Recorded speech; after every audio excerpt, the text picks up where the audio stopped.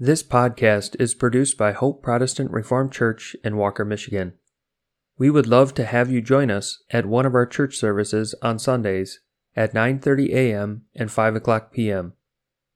Today's episode features a speech from a 2022 family conference hosted by the British Reformed Fellowship, the topic of which was union with Jesus Christ.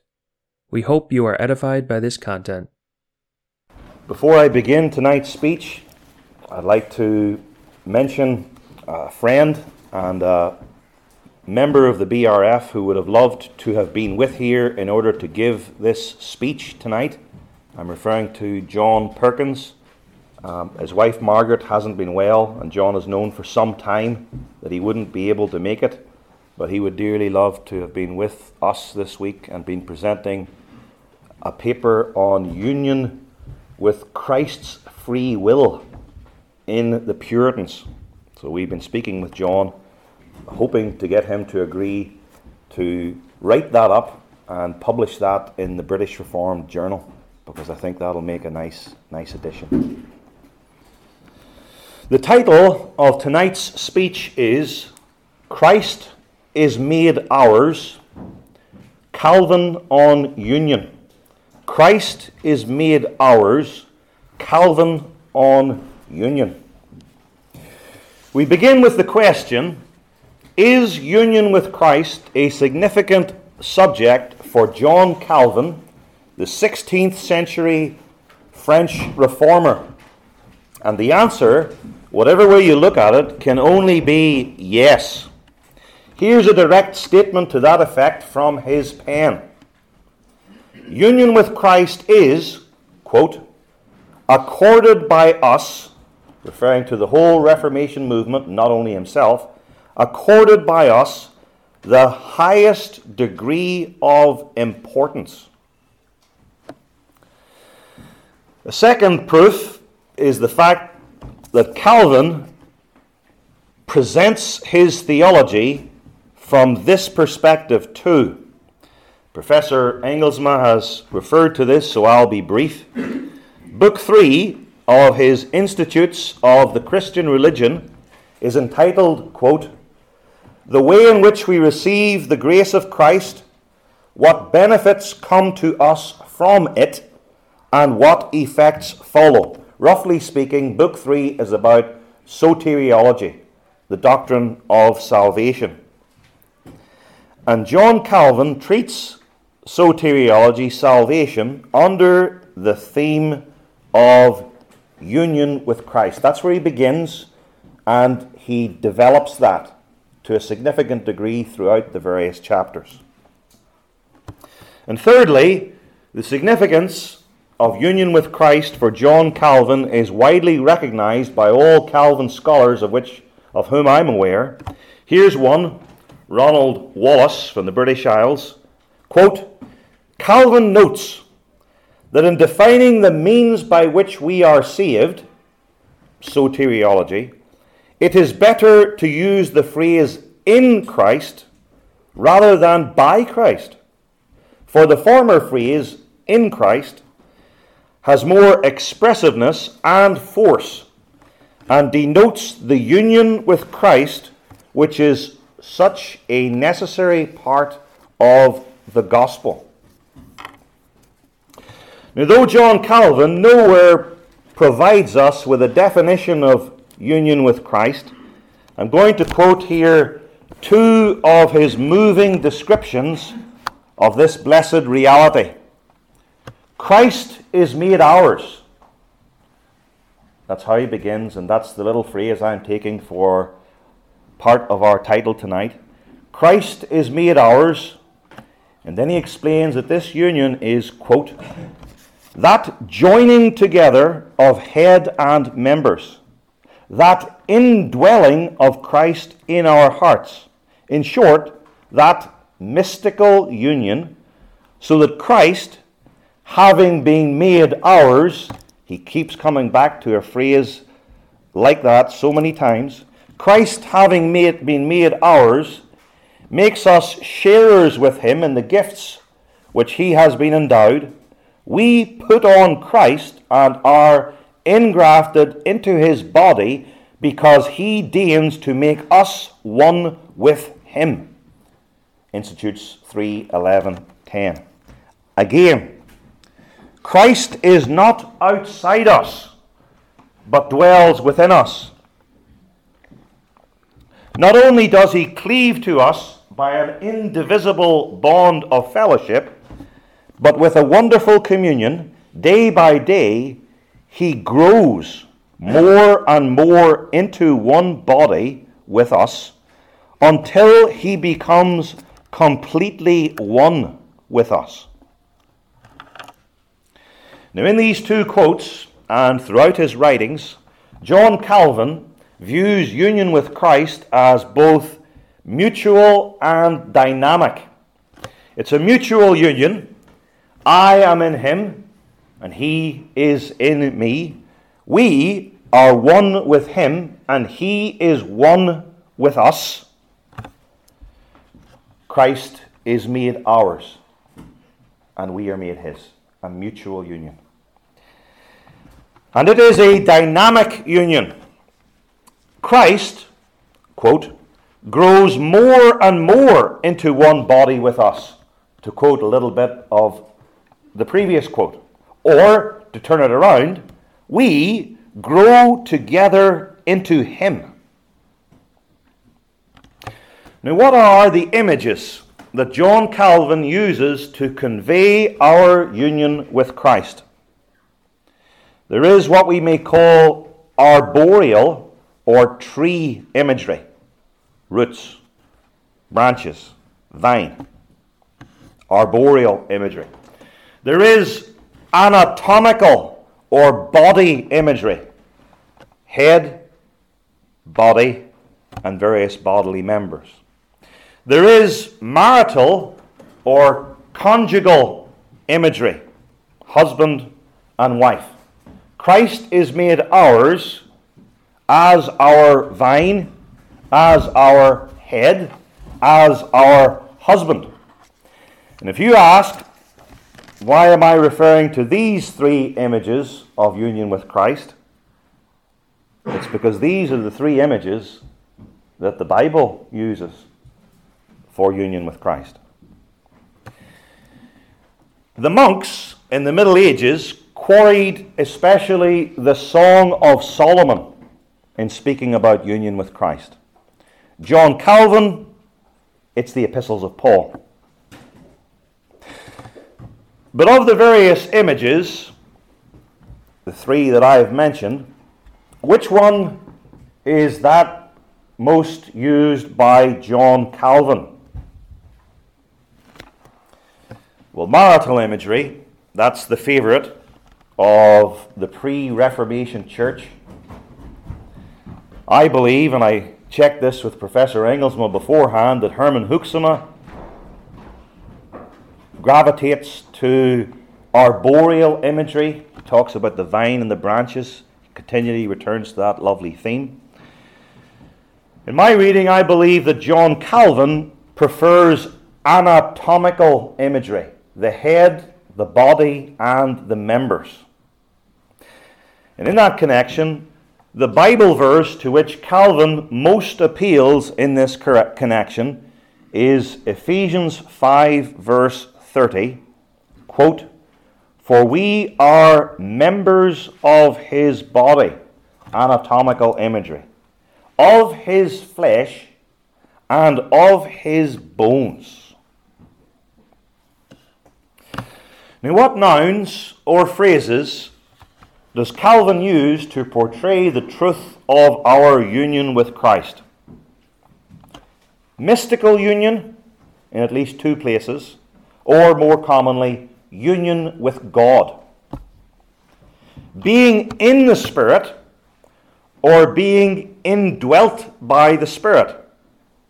He calls it a bond or a fellowship involving communion. And every word is important here.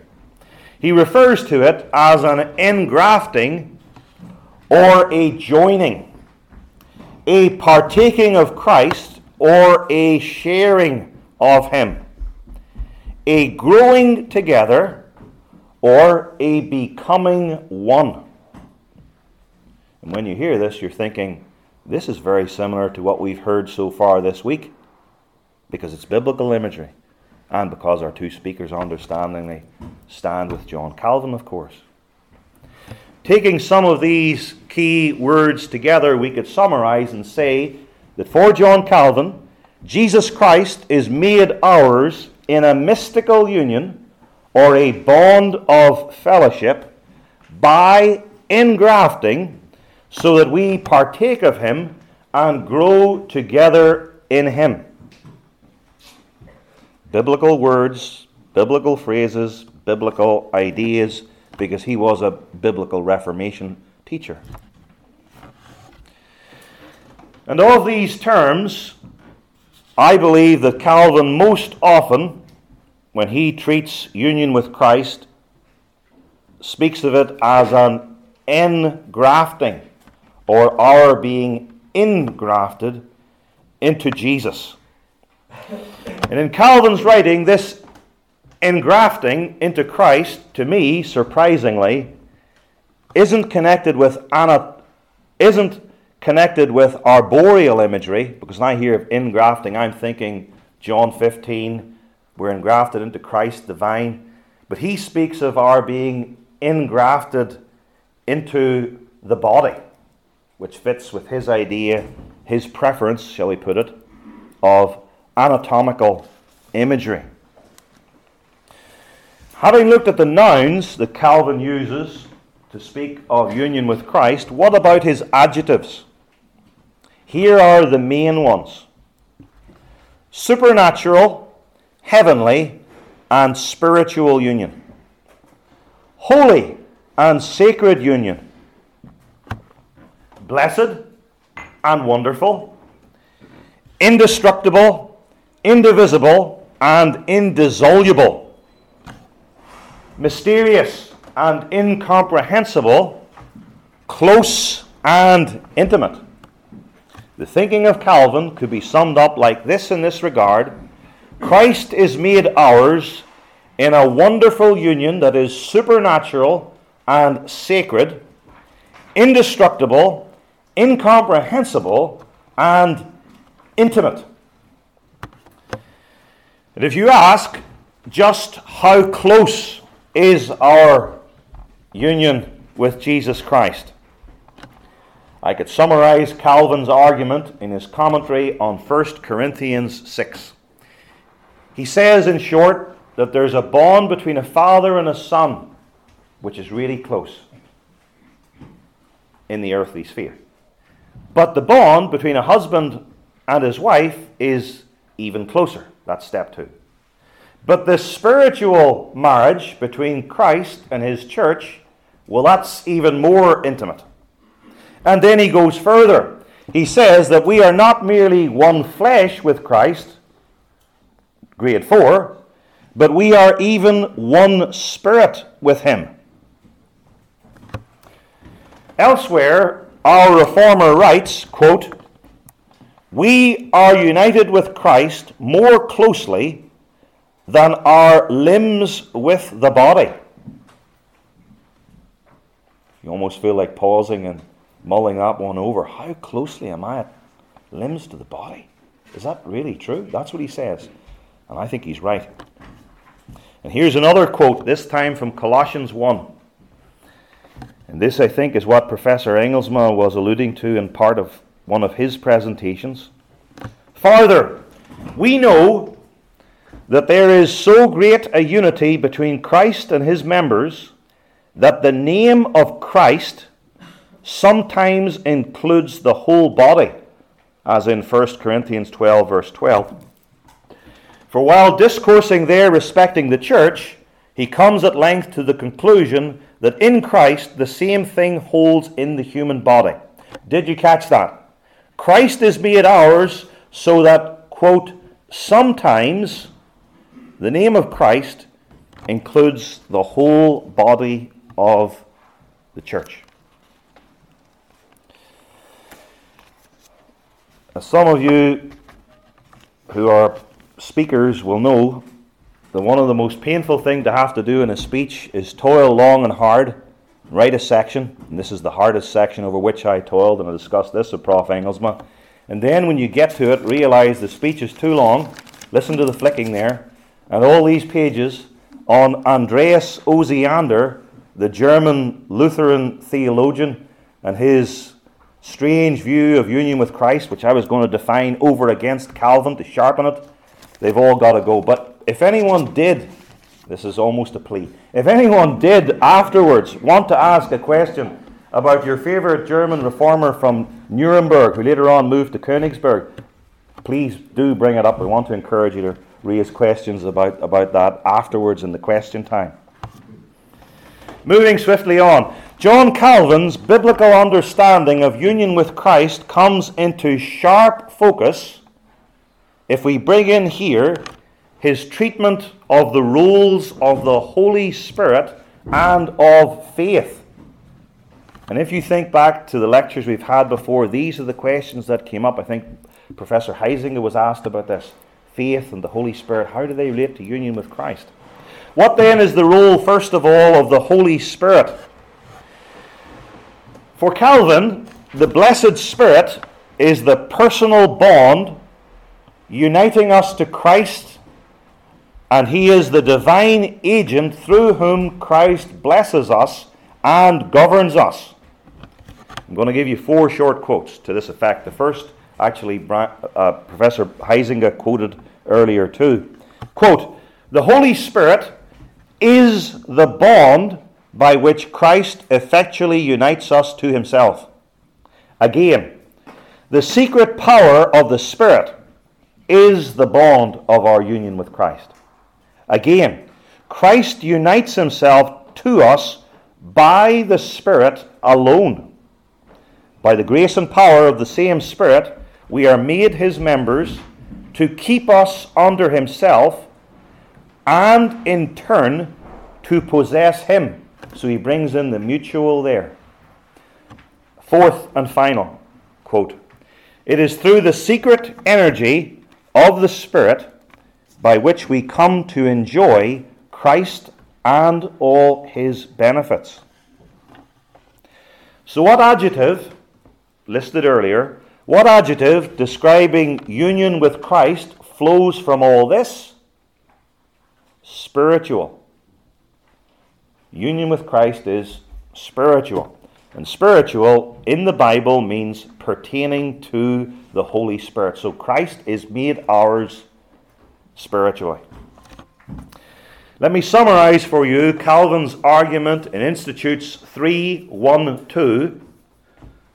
Jesus Christ came into the world and wrought our redemption by the Holy Spirit, whereupon he received the Holy Spirit in all his fullness at his exaltation at God's right hand in heaven, so that he gives the Holy Spirit to his elect in order to unite us with himself and bestow his blessings upon us. So Christ is made ours by the Holy Spirit, who equips Christ for his work, who is given to Christ and who is given to us and brings us back to the Lord. Ronald Wallace summarizes Calvin on the role of the Holy Spirit in terms of the descent and the ascent of the same Spirit in uniting us with the Lord Jesus. Quote, "In speaking of the union between Christ and his people, Calvin can speak, with reservations, of the Holy Spirit as bringing Christ down into the lives and hearts of his people. He prefers to speak of the Holy Spirit as raising men up from earth to heaven, there to dwell with Christ and there to partake of Christ." And you can look out for this when you read Calvin. You'll see that this is indeed the case. Wallace continues, "Calvin can speak of the Holy Spirit as the link which binds us to Christ, and also as the channel by which everything which Christ has and is derived to us. Calvin even quotes two texts from 1 John on the believer's knowledge or assurance of union with Christ coming through the Holy Spirit. Quote, "We know that he abides in us." We know, that's assurance, that he abides in us, that union with Christ. We know that he abides in us. We know we have union with Christ from the Spirit whom he has given us. 1 John 3:24. Likewise, from this we know, assurance, that we abide in him and he in us, union with Christ, because he has given us of his Spirit. For Calvin, Christ is not only made ours by the Spirit, but we also know it by the Holy Spirit, which is an important point in the truth of assurance of salvation. Now, having considered Calvin on the role of the Holy Spirit in our union with Christ, what does he present as the role of faith? And here are three very short quotes out of many. Regarding union with Christ, Calvin states, quote, "It is true that we obtain this by faith." Again, Christ was given us by God's generosity to be grasped and possessed by us in faith. And again, quote, "As I explained in the previous book," that is book 3 of the Institutes, the one about soteriology, which begins with and often refers back to union with Christ. As I explained in the previous book, it is by faith in the gospel that Christ becomes ours, and we are made partakers of the salvation and eternal blessedness brought by him. Institutes 4:1:1, referring back to the previous book. So Christ is made ours by faith. Let me quote Wallace again. For Calvin, faith unites man to God and makes God to dwell in man. It should be noted that the movement of faith in the laying hold of what is in heaven, going up, and bringing it down to earth is reciprocal, in Calvin's thought, to the movement of the Holy Spirit, who brings the heavenly grace of Christ down to us in the human heart and raises our hearts up into heaven in repose of his grace. So the Spirit unites us to Christ, faith unites us to Christ. Calvin's very clear. Both do that. The Spirit brings Christ and his grace down to us and us up to him, and faith brings Christ and his grace down to us and us up to him. But we need to distinguish. Here's one thing Calvin says regarding faith's origin. Faith itself has no other source than the Spirit. Again, faith is the principal work of the Spirit, which I take to mean faith is the principal work of the Spirit in the elect. So here's how it fits together. This Holy Spirit unites us to Jesus Christ. The Holy Spirit unites us to Jesus Christ by a Spirit-wrought faith, with the Spirit giving us faith so that we believe God's Word and trust in Jesus Christ, crucified and risen for our salvation, and so know our union with Christ and enjoy our union with Christ. And this is how Christ is made ours by faith. We have already come a far way, a long way, though we didn't go to Nuremberg with Andreas Ozianer, but even then we've come a long way in treating Calvin's doctrine of union with Christ. We've seen its importance, we've described it, we've looked at the imagery for it, the nouns, the phrases, the adjectives that he used. We've seen the role of the Holy Spirit and faith in effecting this union. The Holy Spirit is the divine agent of union. Faith is the necessary means of union, but we have not yet delineated who are the parties who are united. And you might think, well, that's actually quite easy, only there's a lot more to it than you think. Let's deal with this in theological terms. In terms of anthropology, the doctrine of man, the Christian says, I'm united to Christ and I am human. I'm not an angel. There's nobody in this room under the illusion that you're an angel. You're not. We're not dealing with Christ's relationship to angels, fallen or unfallen, in this lecture. So that means I, as a human being, both body and soul, turn it around, soul and body, both united to Jesus Christ. Calvin is very clear in this, makes this point many times. To go further, I, body and soul, am united to Jesus Christ as a sinner. I, body and soul, will be united to Jesus Christ one day as sinless. What then about the when of my union with Christ? And here we come to issues involved in Professor Heisinger's lecture.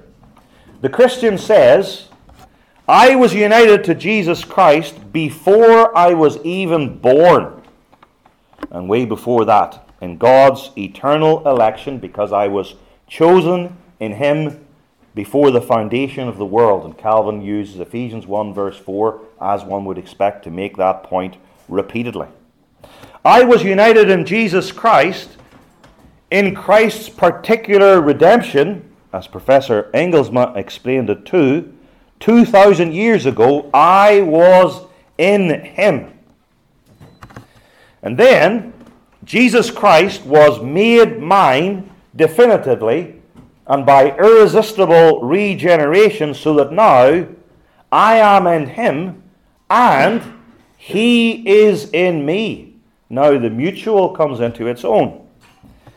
He was made mine, I was made His, by irresistible regeneration in my lifetime, in the past, by the Holy Spirit, so that I enjoy and know this by faith. And if we think ahead into the future, Christ will then be made mine perfectly at my final glorification in the next life and in my future.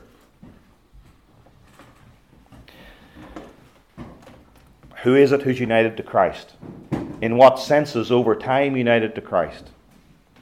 But who exactly is the one to whom I am united, body and soul, in this world and in the next? And that brings us to Christology, the doctrine of Christ. And here Calvin is emphatic, and he works it out in various places in his institutes and in his commentaries and other places. For Calvin, I am united to the person of Christ in both of His natures, God and man. That Osiander guy that you didn't really hear much about, he was saying really we're only united to Christ in His deity, and His deity is infused into us. Calvin said, no, it's a union that's spiritual. But Calvin insists we're not only united to Christ's deity, we're united to His humanity. I, body and soul, am united to Him, body and soul, and that body and soul in a complete human nature that's joined to the divine nature. Lewis Smedes, a man with whom we don't always agree, said, Calvin is sure that union with Christ is a union with His whole self. And then he adds, after a little comma, especially His humanity. I don't know if I can say he's united especially with it. I would say it was equal, but I think he's saying that Calvin emphasizes the humanity more over against the repeated error of Osiander. So when we say Christ is made ours, or Christ is made mine, the theme taken from Calvin for this speech, we're saying Christ is made mine, all of Him is united to all of me, even though currently I am a sinner. And then Calvin goes further, following Scripture, but drawing it out. We are united to Christ, Calvin teaches, in his threefold office: prophet, priest, and king. All his prophetic work, priestly work, kingly work, I'm united to him in that. We are united to Jesus Christ in both of his two states. His state of humiliation, when he was reckoned guilty for our sake, and God treated him like that, involving his lowly birth, his life of suffering, his sacrificial death, and his burial. We're united to Christ in all these stages. We, body and soul, united to him, body and soul, in his offices. And we're just as united to Christ in his state of exaltation, his bodily resurrection, his glorious ascension, his powerful session, and his second coming. And therefore we're united to Christ with everything that he has earned in that threefold office and in those two states. Let's put this in terms of numbers so that it flows and we can get it clear in our minds. Since Christ is made ours, we're united to him in his one person, in his two natures, in his two states, in his three offices. We're united to him in all of his redemptive acts and in all his blessings and benefits. And you say, well, that sort of covers everything, and that's the point. What is it that we're not united to him? That in a sense would get the point across even more quickly. Now, time does not permit me to unfold union with Christ in terms of all these blessings and benefits of which Calvin speaks so frequently. So I will summarize. I could have quoted page after page, and it would be lovely, but inappropriate for a lecture. Let's move to soteriology, the doctrine of salvation. Soteriology for Calvin is union. I quote, Calvin wants us to conceive of salvation as union with Christ. You can ask me later where that quote came from. Not only does union with Christ unite us in Christ, but Calvin uses the truth of union with Christ to unite elements in soteriology that some people, he's thinking especially of the Church of Rome, make disparate and try and play off against each other to the detriment of the gospel. Calvin says that justification and sanctification are united in Christ. The complete legal blessing of justification, we're reckoned righteous in God's sight, and then the progressive organic work of sanctification, which seem different, they're both united in Jesus and given to us by the Holy Spirit and through faith.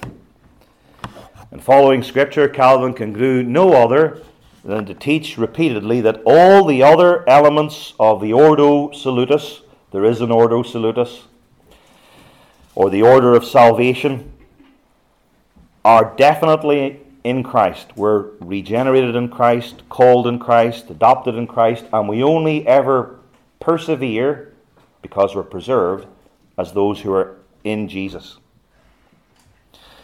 And if we go from soteriology, the doctrine of salvation, to ecclesiology, the doctrine of the church, Calvin doesn't say, we're into book 4 here, we leave all that behind.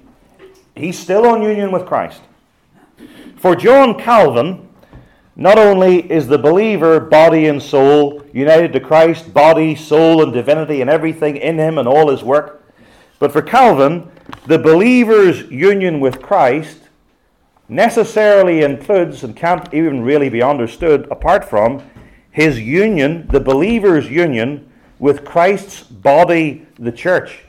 Calvin stated it so emphatically perhaps more than anyone else in the history of Christendom, that no one ought ever claim, I'm in Christ, but I have little or nothing to do with the instituted church.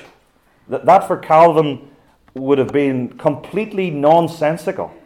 That's foolish talk. If you're united to Christ, you're part of his body. You're part of his body, the church.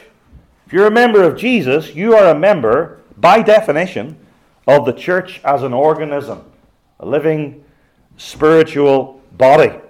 And therefore, you must be a member, not only in the church organic now, but flowing from that, you must also be a member of the Church Institute, an organized church with office bearers and sacraments. And by that, of course, he means a faithful church institute, where there's the right preaching of the gospel, administration of the sacraments, and church discipline. So John Calvin, more faithfully than anyone in the first 1600 years of the church, and possibly will ever be, issues the call, you've got to join a church. Incredibly strong in this. Our bookstall has run out of copies, we can't get any more, of John Calvin's book on the necessity of joining the church against the Nicodemus. And that would have been the third book that Brian waved before you earlier, but we can't get new copies of it now. It's out of print. Calvin is also emphatic that the ministry of the preaching of the word is designed and results in the strengthening and deepening of our union with Christ. That's what it's about. The reading, preaching, singing of sacred scripture is to deepen our union with the Lord Jesus. The sacraments. Professor Angus referred to this. The sacraments are also means of grace, and one could restate that. The sacraments are means of grace. That means the sacraments are means of growing into Jesus Christ more and more. And I could multiply quotations to that effect. Here's one regarding baptism. Quote, all the gifts of God proffered in baptism are found in Christ alone. And when Calvin turns to deal with the Lord's Supper, he invariably says that Ephesians 5 verse 30 is key. We must think of this eating and drinking Christ spiritually in the Lord's Supper as spiritually are becoming more and more one with him, so that we are flesh of his flesh and bone of his bones. And in the creeds of the Reformation, two of his disciples, Olevianus and Ursinus, when they came to explain the Lord's Supper, what is it then to eat the crucified body and drink the shed blood of Christ? I quote the latter part. It is to become more and more united to his sacred body by the Holy Ghost, who dwells both in Christ and in us, so that we, though Christ is in heaven and we on earth, are notwithstanding flesh of his flesh and bone of his bone. They were passing on what they'd been taught from their theological teacher from the Scriptures. So that we live and are governed forever by one Spirit, as members of the same body, are by one soul. And if we move from soteriology, salvation, and ecclesiology, the church, to eschatology, Calvin is still talking about union with Christ and how this means blessedness and peace for us. The intermediate state, where we go between this present life and the eternal state of heaven, we depart to be with Christ in our souls. Calvin's argument against the Anabaptists who believed in soul sleep, that believers are unconscious between their death and the return of Jesus. Calvin said that could never be, because the believer, I mean, he quoted Scripture too, but he said the believer is united to Jesus Christ. So there's no way he can be unconscious for a few years or centuries. He's united to Christ. He has fellowship with Christ. And God isn't going to just stop that and then turn on the fellowship when the Lord returns. With regard to the bodily resurrection, the dead saint is dead in Christ. 1 Thessalonians 4 verse 16, as we heard yesterday. And when we come to the new heavens and the new earth, which will be amazing, far better than anything we saw today, we're going to know 1,000 times more what it means that Christ has made ours, and you're going to come to me and say, Pastor, you should have preached that far, far better. You did your best, I know, but you can't do justice to it. Let's go further. Let's think about the doctrine of the Holy Trinity. Since Jesus Christ is made ours, and He is the mediator between the triune God and us, we're united to Him, then we are united to the Blessed Trinity. Calvin's explicit on that too. And therefore we're dealing with fellowship and communion with the Father, Son, and Holy Spirit through the Son, to whom we're united. We're in Christ, therefore we're in God. Christ is made ours, and so is the Blessed Trinity. Christ is made ours, and therefore the new heavens and the new earth is too. We're joined, inseparably joined, to the Father, Son, and Holy Spirit, in body and in soul, in this life and in the next. Everything is united. Ephesians 1 says that God is going to sum up all things in Christ. Now we've covered a lot of ground. Summary statement. We had an earlier summary statement on Calvin, on union with Christ. What it is, what it isn't. It's not a physical union and God pouring His essence into it. The agent is the Holy Spirit. The means is faith. What's joined together? Us, we, anthropology. We're joined to Christ, Christology, and so to the Trinity, theology, the doctrine of God. The benefits and blessings of this union, they're in the realms of soteriology, salvation, ecclesiology, the church, eschatology, the last things. And we actually could have said, as I indicated earlier, an awful lot more, but what Calvin says, it means that Christ is made ours. And yet, after saying all this, both in this speech and now Calvin, because we want to give his thinking, he would say there are unplumbable depths.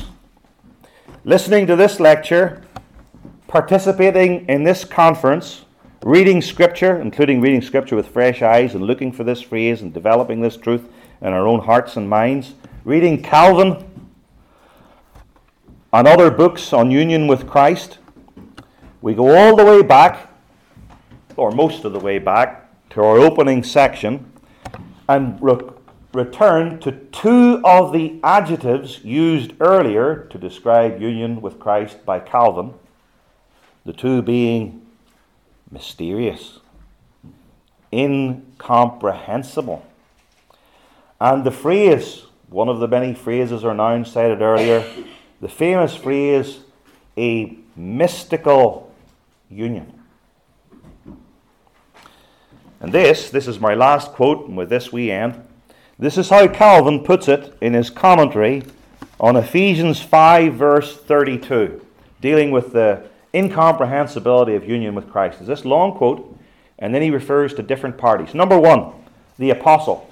Quote, even Paul expresses his astonishment at the spiritual union between Christ and the church, for no language can fully explain what it implies. And then he turns to unbelievers. Quote, it is to no purpose that men fret themselves to comprehend by the judgment of the flesh the manner and character of this union. For here the infinite power of the divine Spirit is exerted. Those who refuse to admit anything on this subject beyond what their own capacity can reach act an exceeding foolish part.